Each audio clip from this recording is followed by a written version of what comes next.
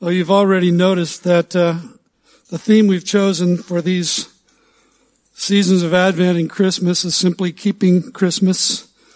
And you'll notice and hear more about that in just a moment. But would you stand again with me if you're able, and let's read our scripture together this morning. Luke 1:26 through 38. In the 6th month, the angel Gabriel was sent from God to a city of Galilee named Nazareth, to a virgin betrothed to a man whose name was Joseph, of the house of David. And the virgin's name was Mary. And he came to her and said, "Greetings, O favored one, the Lord is with you." But she was greatly troubled at the saying, and tried to discern what sort of greeting this might be. And the angel said to her, "Do not be afraid, Mary, for you have found favor with God. And behold, you will conceive in your womb and bear a son, and you shall call his name Jesus. He will be great and will be called the Son of the Most High. And the Lord God will give to him the throne of his father David, and he will reign over the house of Jacob forever, and of his kingdom there will be no end." And Mary said to the angel, "How will this be, since I am a virgin?" The angel answered her, "The Holy Spirit will come upon you, and the power of the Most High will overshadow you. Therefore the child to be born will be called Holy, the Son of God. And behold, your relative Elizabeth in her old age has also conceived a son, and this is the 6th month with her who was called barren. For nothing will be impossible with God." And Mary said, "Behold, I am the servant of the Lord. Let it be to me according to your word." And the angel departed from her. You may be seated. Well, along with noticing the theme of this new series, perhaps you've noticed, being the thoughtful, intelligent people that you are, that there is no command given in the pages of Scripture to celebrate the birth of the Savior. And neither are there any prescriptions in its pages for those who may wish to do so. It's interesting, isn't it? In a sense, that makes the whole thing entirely optional for us. You can choose to celebrate Christmas or not celebrate Christmas and still be in the will of God.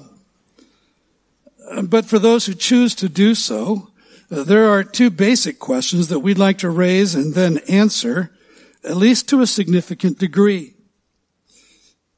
In this series, first, what should it mean for us who claim to be biblical Christians to keep, or another way of saying it, to rightly observe Christmas? And second, are there any meaningful models in the pages of Scripture itself that provide us with clues to the priorities and practices that might lead us to a deeper, more satisfying, and spiritually nourishing observance? So what does it mean to keep Christmas?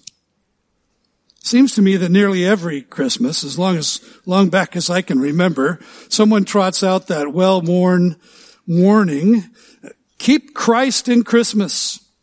Keep Christ in Christmas. It's often occurred to me that no one would actually have to say it, were it not true that what our modern American culture celebrates at this time of year is actually not Christmas, but something quite different, a secular, humanistic, materialistic, consumeristic festival to which we have affixed the borrowed label, Christmas. The well-known 20th century British author C.S. Lewis in 1954 published an essay which he titled Xmas and Christmas, in his own whimsical style, Xmas and Christmas, a lost chapter from Herodotus. And it's about certain winter customs of the islanders of Nyaturb, which upon examination turns out to be Britain spelled backwards.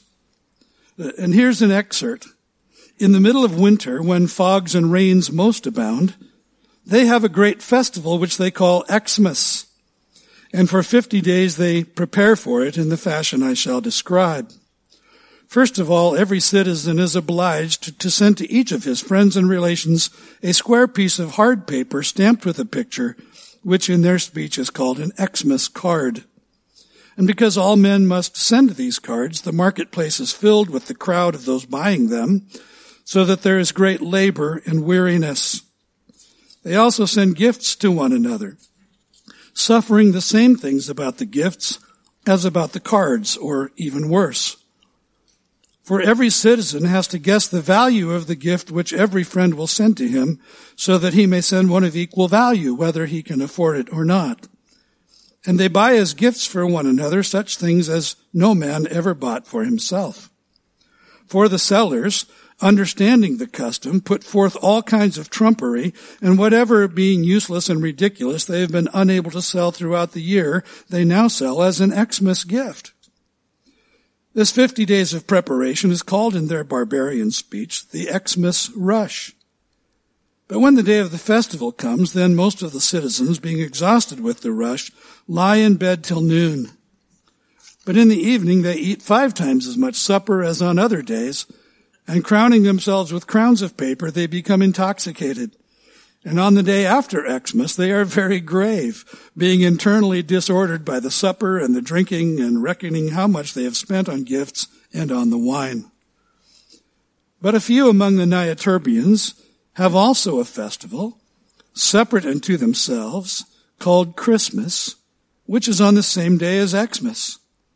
And those who keep Christmas, doing the opposite to the majority of the Niatirbians, rise early on that day with shining faces and go before sunrise to certain temples where they partake of a sacred feast.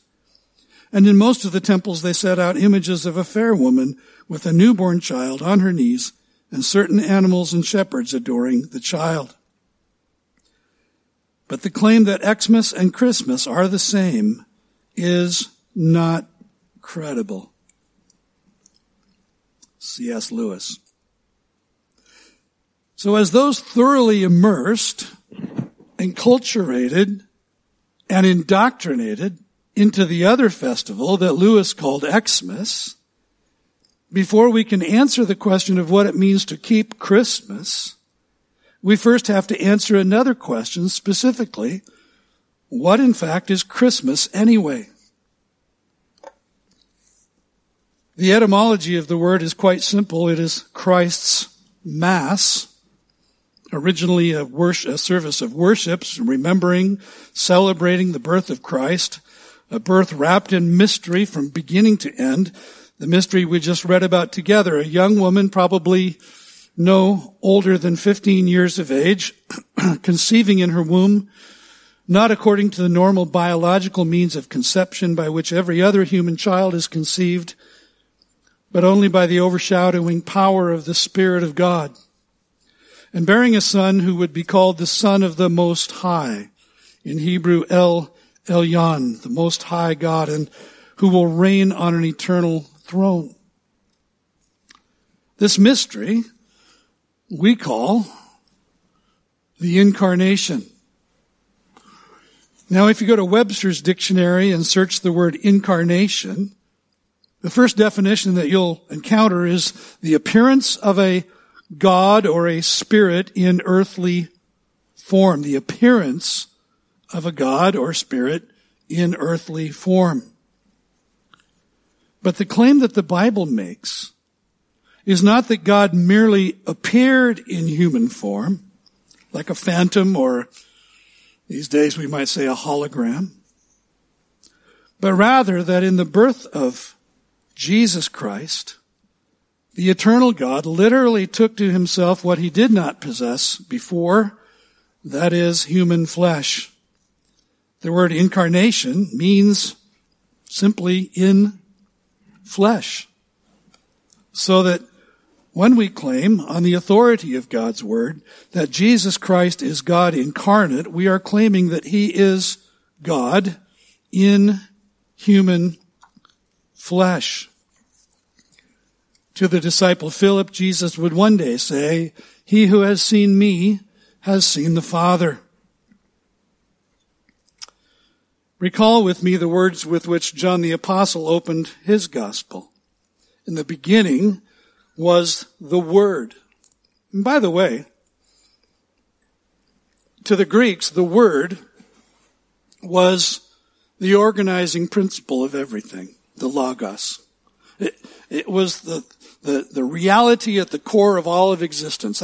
That's what they called the Word, the Logos. And so what John is doing is he's taking a word from Greek culture and applying it to Jesus. The origin, the source, the organizing principle of all that exists, seen and unseen, the Greeks called the Logos, or the Word. In the beginning was the Word, and the Word was with God, and the Word was God. He was in the beginning with God. And all of a sudden the Word is not just an idea, not just a force, if you will, not just a principle, but a person. He was in the beginning with God. All things were made through him, and without him was not anything made that was made. In him was life, and the life was the light of men. The light shines in the darkness, and the darkness has not overcome it. And the Word became flesh and dwelt among us. And we have seen his glory. Glory as of the only Son from the Father, full of grace and truth. To the church in Philippi, the Apostle Paul wrote regarding Jesus Christ, who, though he was in the form of God, did not count equality with God a thing to be grasped, but emptied himself by taking the form of a servant, being born in the likeness of men. And being found in human form, he humbled himself by becoming obedient to the point of death, even death on a cross. And to the Corinthians, he wrote that God was in Christ. God was in Christ reconciling the world to himself, not counting their wrongdoings against them. And if you would entertain the notion that this union of God and man, deity and humanity, spirit and flesh, in the person of Jesus Christ is of only secondary importance, consider this, that a deity who merely appeared in human form, but did not, in fact, take on human flesh, could never atone for the sins of humanity by suffering and dying in our place and rising from the dead. Without the shedding of blood, the Bible says, there is no forgiveness of sins. The 18th century Scottish songwriter Mary MacDougall MacDonald, isn't that a great Scottish name? Mary MacDougall MacDonald penned these words in the first verse of her Christmas carol, Child in the Manger. First verse goes like this: Child in the manger, infant of Mary, outcast and stranger, Lord of all. Child who inherits all our transgressions, all our demerits on him fall. You see, when we gaze into the eyes of the baby in the manger, we are gazing into the eyes of the Lamb of God who takes away the sin of the world. And as they pertain to the doctrine of the incarnation, the ancient creeds of the church reflect the struggle of Christian leaders to first of all come to terms with the mystery of the union of God and man in the person of Jesus Christ that they were reading about in the Bible. And then to painstakingly articulate and preserve this central, critical, biblical doctrine in carefully crafted words. For example, the Apostles' Creed, the earliest form of which comes to us from the 4th century, states it simply: I believe in God the Father Almighty, maker of heaven and earth, and in Jesus Christ, his only Son, our Lord, who was conceived by the Holy Spirit, born of the Virgin Mary. The Nicene Creed, also from the 4th century, goes into greater detail. I believe in one God, the Father Almighty, maker of heaven and earth, and of all things visible and invisible, and in one Lord Jesus Christ. Now listen to the strain in these words, the strain to declare him God. And in one Lord Jesus Christ, the only begotten Son of God, begotten of the Father before all worlds, God of God, light of light, very God of very God, begotten, not made, being of one substance with the Father, by whom all things were made, who for us men, for our salvation, came down from heaven and was incarnate by the Holy Spirit of the Virgin Mary and was made man. And then there's the Athanasian Creed written in the 5th century. Now this is the true faith, that we believe and confess that our Lord Jesus Christ, God's Son, is both God and human equally. He is God from the essence of the Father, begotten before time, and he is human from the essence of his mother, born in time. Completely God, completely human, with a rational soul and human flesh, equal to the Father as regards divinity, less than the Father as regards humanity.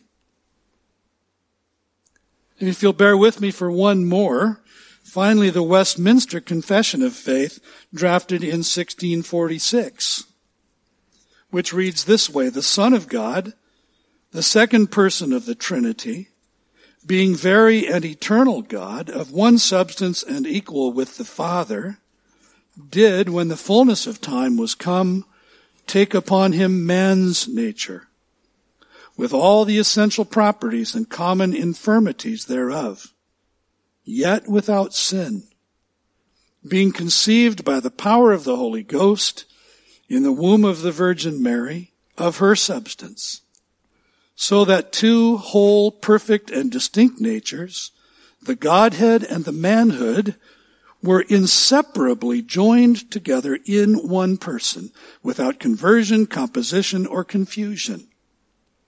Which person is very God and very man, yet one Christ, the only mediator between God and man. Right? He who once existed exclusively in divinity, through a profound mystery, inserted himself into human history, in human flesh. His divinity is not lost in his humanity, neither is his humanity swallowed up in divinity. And those faithful men who have gone before us and who wrestled with the revelation of God's Word wanted those of us who follow to understand that we can't have a Jesus who is only a little bit divine and a little bit human. On the contrary, in Jesus Christ, they want us to know that we see the one who is 100% God and 100% man 100% of the time. This is why Paul wrote to Timothy, I think, saying, "Great indeed, we confess, is the mystery of godliness. He was manifested in the flesh, vindicated by the Spirit, seen by angels, proclaimed among the nations, believed on in the world, taken up in glory." Great indeed is the mystery. Such a staggering fact, but fact nonetheless. And the mystery forces us to our knees, doesn't it? Not only because we can't wrap our minds around it, but also because when something of the sheer force of it all begins to sink in, we have to bow before it and before Him.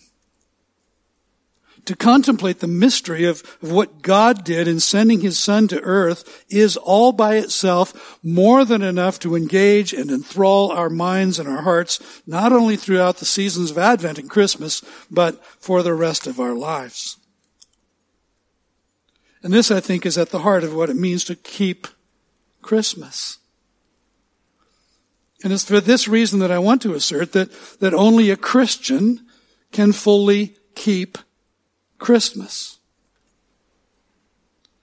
The Scottish theologian John Murray said, "These are high and heavenly doctrines, and for that reason of little appeal to dull minds and darkened hearts." Only Christians light up when they hear these things. Only Christians affirm these truths about Jesus, though the power of it, the magnitude of it, the depth of it humbles our puny minds. So let me ask you, is it possible when we, as those who claim to be Christian, choose to celebrate this season in ways that are more reflective of the core beliefs of the pagan culture surrounding us, that we are not, in fact, keeping Christmas. Is that possible? And I do not at all mean to be a buzzkill or a Debbie Downer in this, because I personally love so much about the lights and the decorations and the music and the traditions of this season. But someone once observed that in life the main thing is to keep the main thing the main thing. And is it possible in the ways that we choose to spend the days and the hours and the moments of this season that we might just fail to keep the main thing the main thing? Think that's possible? I remember in one recent December taking in one of those drive-through displays of lights and scenery, and there were lots of Disney characters and other popular images that appeal to the child in all of us, and it's just beautiful light displays and coordinated music. You know, it's one of the things you roll down your window, and I guess we don't do that anymore, do we? When you roll down your window. And I thought, well, this is really fun. It's really cool. And then another thought occurred to me: where is Jesus in all of this? And right about the time that question was forming in my mind, kind of skittering across my gray matter, I happened to notice out of the corner of my eye a nativity scene. But it wasn't on the main route. It wasn't up front. It wasn't the thing that captured your attention. It was set back behind all of the scenery and all of the sparkling lights. It would have been very easy to miss. There, back in the darkness of the night, unnoticed by most, faintly illuminated, were Mary and Joseph, the baby Jesus, and a few obligatory barnyard animals. And I thought, now there's a cultural statement, if there ever was one. The nativity upstaged and functionally obliterated by what C.S. Lewis would have called Xmas. So where or in whom do we find models for keeping Christmas, for keeping the main thing the main thing? And so for this today and the following Sundays, and then on Christmas Eve, we're going to be talking about models. So this morning I'd like to propose as Exhibit A for keeping Christmas, the model of Mary, the mother of Jesus. And to ask the question, what does Mary have to teach us about keeping Christmas? And from a purely historical perspective, it may seem like a kind of a stupid question, right? Because of course she was there.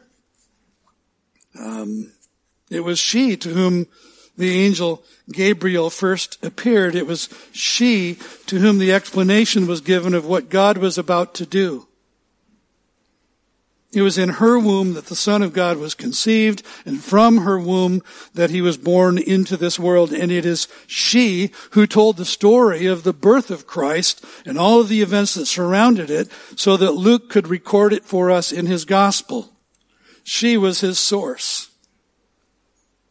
And of course, none of us can keep Christmas in quite the way Mary did by giving birth to Jesus Christ. Shouldn't try that. That was a unique and unrepeatable event, we will all agree. But we can observe, can't we, and emulate the choices that Mary made through what became for her a radically disruptive and life-altering series of experiences in order to draw lessons about welcoming the Savior into our world and into our lives. And I'd like to suggest to you that first of all, and the first thing that stands out to me regarding Mary is that she chose obedience. She chose obedience. It is surprising to realize that in all of the Bible we read only two lines alone from the lips of Mary. They're both here in Luke 1, the text we read together earlier. So let's just revisit it together. In the 6th month, the angel Gabriel was sent from God to a city of Galilee named Nazareth, to a virgin betrothed to a man whose name was Joseph, of the house of David. And the virgin's name was Mary. And he came to her and said, "Greetings, O favored one, the Lord is with you." But she was greatly troubled at the saying and tried to discern what sort of greeting this might be. The angel said to her, "Do not be afraid, Mary, for you have found favor with God. And behold, you will conceive in your womb and bear a son, and you shall call his name Jesus. He will be great and will be called the Son of the Most High. And the Lord God will give to him the throne of his father David, and he will reign over the house of Jacob forever, and of his kingdom there will be no end." And Mary said to the angel, first words from the lips of Mary, "How will this be, since I am a virgin?" And I think it's interesting to note that Mary wasn't objecting to what the angel was announcing. She was troubled, Luke says, at the angel's greeting. "Greetings, O favored one, the Lord is with you." Seems simple on paper, right? Now, what does it mean when a complete stranger who seems a little different than everybody else for some reason greets you in those words? The word Luke uses here means, for troubled, means an acute agitation of mind and heart that had Mary going back and forth between her inner thoughts and her outer emotions in an attempt to somehow get it together, to bring it all together, to get a grip on what she was what she was hearing. We might say today her mind was racing, her heart was probably pounding. But after the angel had announced what was going to happen and what she was going to experience, her only question was how? How? I mean, I'm betrothed, but we're not married. We haven't shared the marriage bed just yet, so how is this going to happen? And as in emails and in texts, we don't hear the tone of her question. And as I kind of thought about possible tones for that statement, it struck me that it might even have been sarcastic or skeptical or even dismissive. Something like, "Yeah, right. Who are you? Why are you saying these things to me?" But the angel answered her, "The Holy Spirit will come upon you, and the power of the Most High will overshadow you. Therefore, the child to be born will be called Holy, the Son of God. And behold, your relative Elizabeth, in her old age, has also conceived a son. And this is the 6th month with her who was called barren. For nothing will be impossible with God." And Mary said, second set of words from the mouth of Mary, second and final from the mouth of Mary, "Behold, I am the servant of the Lord. Let it be to me according to your word." Just 2 lines. How will this be since I'm a virgin? And behold, I am the servant of the Lord. Let it be to me according to your word. Now, how crucial do you think this moment and this decision really was? I mean, what if Mary had said, "Nah, meh, you just have to find someone else"? What might be the long-term implications for us today? I shudder to think. How important was it for all of humanity that Mary, in her short lifetime, had already settled the question of her own identity and her own availability as a servant of the Lord, so that she could say, in the moment when it mattered most, "I am the servant of the Lord. Let it be to me according to your word." See, that statement of her sense of personal identity formed the foundation for the second part of that sentence. I am. This is the way I think of myself. This is how I understand my life. I am the servant of the Lord. And because that was true, and because that was a settled thing in her own mind and heart, she was able to then say, "Let it be to me according to your word." If you're ever pondering the question of why God chose Mary, and I think it's a good question to ponder, why God chose Mary out of all the young women in Israel to be the mother of his son, consider as part of your ponderings her obedience.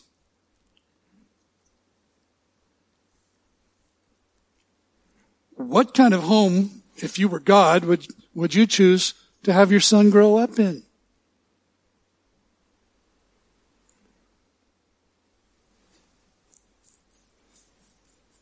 Consider his posture, Jesus' posture, who said, "My meat and drink is to do the will of the one who sent me and to accomplish his work."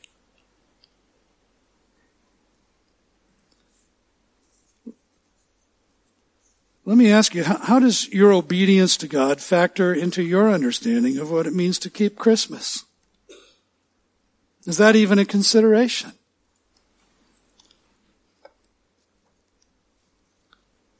There's far-reaching significance, I think, to the repeating refrain in Emily Elliott's Christmas hymn, which says, "Oh, come to my heart, Lord Jesus, there is room in my heart for thee." My heart, the place of my will, the place of my volition, the place where the decisions are made. Someone once quipped that there's about as much room in our hearts for Jesus during the Christmas season as there was in Bethlehem when Mary and Joseph arrived. And then consider that in choosing obedience, Mary embraced the chaos that resulted in her life from the choice that she made. And if you ever find yourself complaining about the chaos of your Christmas, just take a moment to compare it to Mary's. Some of the chaos she might have anticipated, for example, the at least initial suspicion, the sense of betrayal, the deep disappointment of Joseph, her betrothed, such that he had made the decision to divorce her quietly. Misunderstanding on the part of her family, of Joseph's family, of her friends, of her siblings, of the entire village of Nazareth, the whispers, the gossip, the scorn that must have come from all of them surrounding her suspected fornication.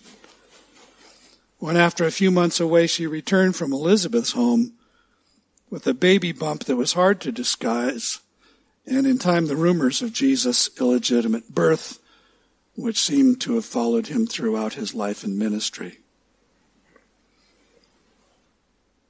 But other contributors to the chaos she could not have anticipated, including a hurried wedding, a very uncomfortable relocation from Nazareth to Bethlehem, late in her pregnancy.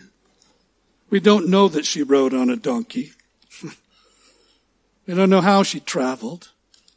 But she had to have been uncomfortable. There wasn't any real comfortable forms of transportation in those days. And then giving birth to her son, not in the comfort and familiarity of her home with loved ones around her, but all alone, with the exception of Joseph, in an unfamiliar town, in an uncomfortable setting, and then surprise visits from unknown stinky shepherds and unexpected exotic foreigners, and later having to flee Bethlehem with Joseph and travel all the way to Egypt at the direction of an angel to protect the life of her son from the genocidal attack of King Herod. Chaos. Chaos. Sometimes the choice of obedience can be costly. Mary understood herself to be a servant of the Lord. Without her submissive obedience, there is no Christmas. Amidst the chaos, Mary chose her focus. It's represented by the statement in Luke 2, verse 19, after Jesus was born, after she had wrapped him in swaddling cloths, after she had laid him in a manger, after recovering at least a little from her delivery, after the visit of shepherds who told this amazing story of angels appearing to them and directing them to Bethlehem to find a baby wrapped in swaddling cloths and lying in a manger, we read in verse 19 of chapter 2, Mary treasured up all these things, pondering them in her heart. Luke uses an interesting word here, surprising word that gets translated all these things. And the word is remata, not Ramada like the hotels, but remata. The plural of a word that's familiar to some of you, the singular is rhema.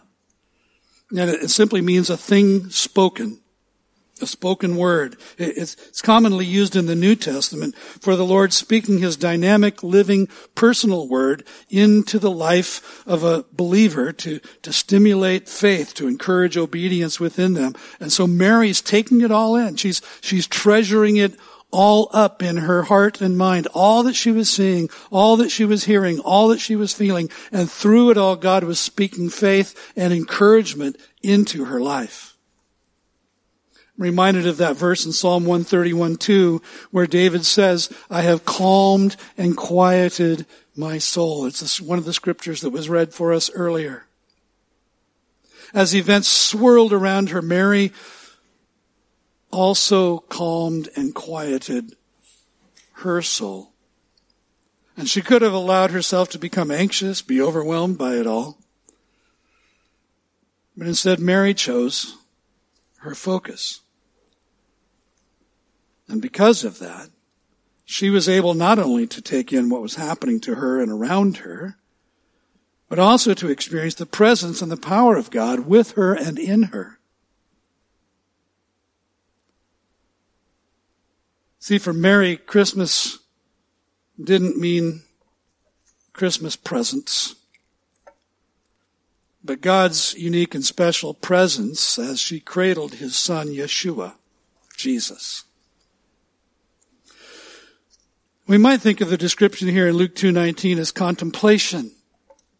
Contemplation. What is contemplation? If we consult a dictionary, we'll find that contemplation is taking time to look thoughtfully at a person or a thing or an idea at length for the purpose of gaining understanding and insight. But if we consult God's word, we'll find that contemplation is actually a synonym for the spiritual practice, the spiritual discipline, if you will, of meditation.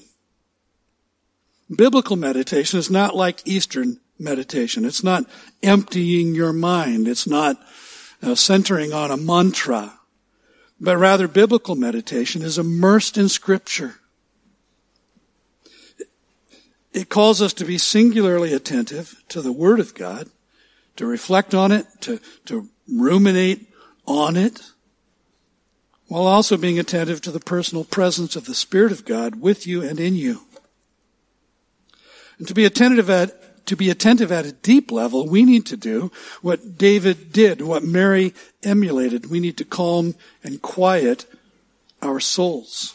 Solitude then and silence become essential. And not surprisingly, distraction is the singular obstacle to contemplation and therefore to spiritual growth in general. And this particular season we're entering into seems to offer a great deal more distraction than most other seasons of the year. Wouldn't you agree?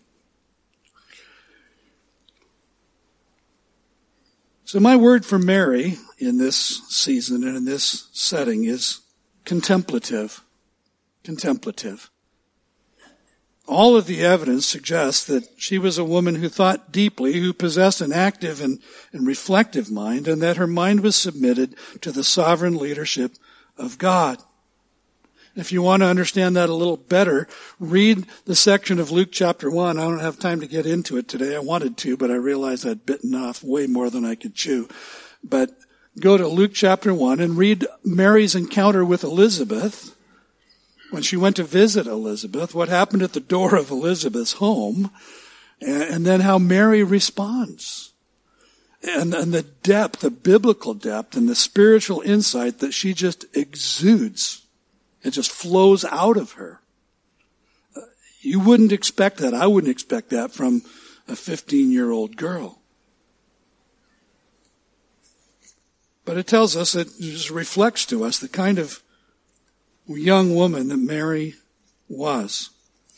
I recently heard someone say this, that we expect Christmas to be a season filled with magic, and yet so often we experience disappointment when our deepest longings go unfulfilled.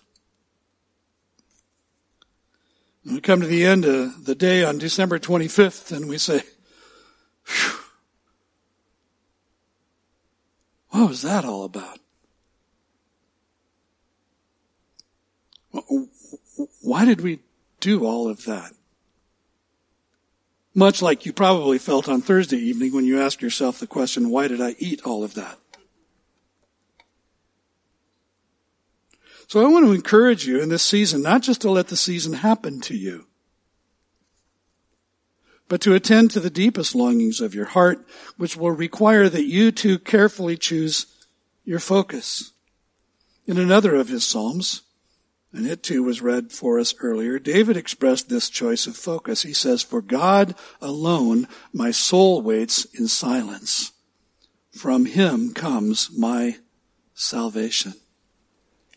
And I don't know a better statement in the Old Testament for the entire spirit of this season of Advent as we wait. It's a season of waiting. You realize there are two seasons, right? There's the season of Advent that begins now, takes us up to the 24th of December, or 25th rather, and that Christmas actually, from a Christian tradition, begins on the 26th of December. And so there's two seasons. There's a season of waiting, and there's a season of celebrating. But we do it all up front, right? And then we collapse on Christmas. "For God alone my soul waits in silence. From him comes my salvation." The season of Advent is a season of waiting for the one who is our salvation. And David says, "My soul waits in silence." How then might you go about choosing what let's just call a contemplative Christmas? How might you do that? I want to make this really practical, so allow me first to suggest the two easiest things you can possibly do. The first is to spend time daily in the Word. And if some of you have a Bible reading plan that you follow, some of you have a Bible study program that you're already engaged in, I would encourage you to continue that. But if you don't already have a plan, why not take advantage of this daily devotional guide that we acquired for you and gave you this morning? Written by John Piper. It starts on the 1st of December and takes you right up to Christmas. Very brief, bite-sized devotional thoughts. But each one conveys a poignant message. So use it personally, use it with your spouse, use it with your family. One of the things that we have tried, not always with success, to do as a family is to have an Advent devotional reading at the dinner table. Very brief, because when we had kids in our home, the attention span is short. So you have to be real practical about it. But this is really bite size and a great way to lead your family during this season. And the second thing would be, I would just encourage you to listen to biblically based, underline biblically based, Christmas music in your home, in your car, in your office.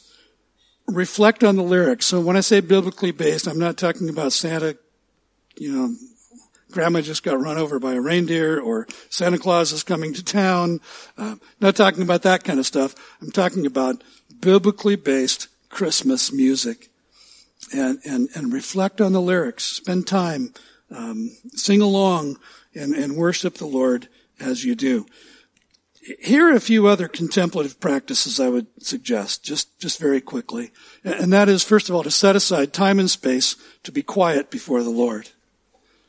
For me, the way my schedule works, that time and space often becomes available early in the morning, when the house is quiet, no one else is up. I can get my cup of coffee and be quiet with the Lord, or later in the evening when everyone else has gone to bed. burning the candle at both ends. So don't do that. Just choose one end or the other. But find that space. And maybe for you it's a lunchtime or it's break time at work during the day. But find that space and protect it. And then I would suggest too that you just take time to read the story of the birth of Christ and the events that surrounded it. It's recorded only in 2 of the Gospels, Matthew and Luke. So go to Luke 1 and 2, go to Matthew 1 and 2. It's always surprising to me how many Christians I meet who have never actually read those chapters.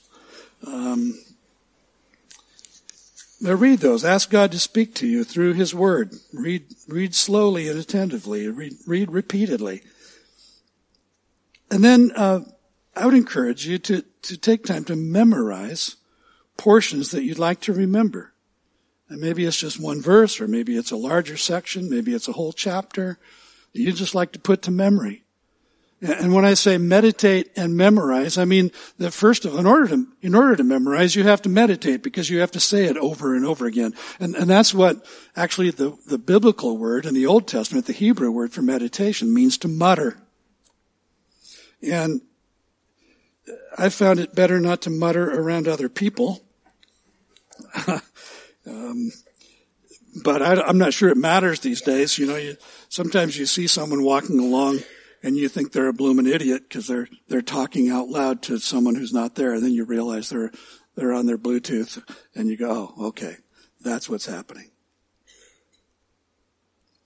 But the whole idea of meditation is rolling around the scripture on your tongue, kind of ruminating on that, speaking it out loud, muttering it quietly to yourself. I love to ride my bicycle, and sometimes I'll just take a scripture and tape it to my handlebar. Around here, sometimes I have to put it in a Ziploc bag first so it doesn't get wet as I ride. But that's kind of one of my times, or when I'm at the gym working out. But spend time meditating, and then when you're meditating, memorization actually becomes quite easy, because that's just what you're doing as you meditate. Treasure it up, ponder it in your heart, and then finally, just let all of that lead you to prayer. Let it lead you to prayer. Pour out your heart before the Lord. And one of the things I've just simple observation, simple application for me is that when I'm in the Word, I find it easier to pray. Because Scripture becomes my prompt, becomes my spiritual director, if you will, in how to pray. And so I'm praying the Word praying it back to God as He speaks it to me. Pour out your heart before Him. Ask Him to meet the deepest longings of your heart in this season. Let's learn together over these weeks how to keep Christmas together. Next week, we're going to look at the life of Joseph. And so I hope you'll be here. I hope you'll invite your friends. This is the time of year when people are willing to go to church. And so, a lot of people come Christmas Eve.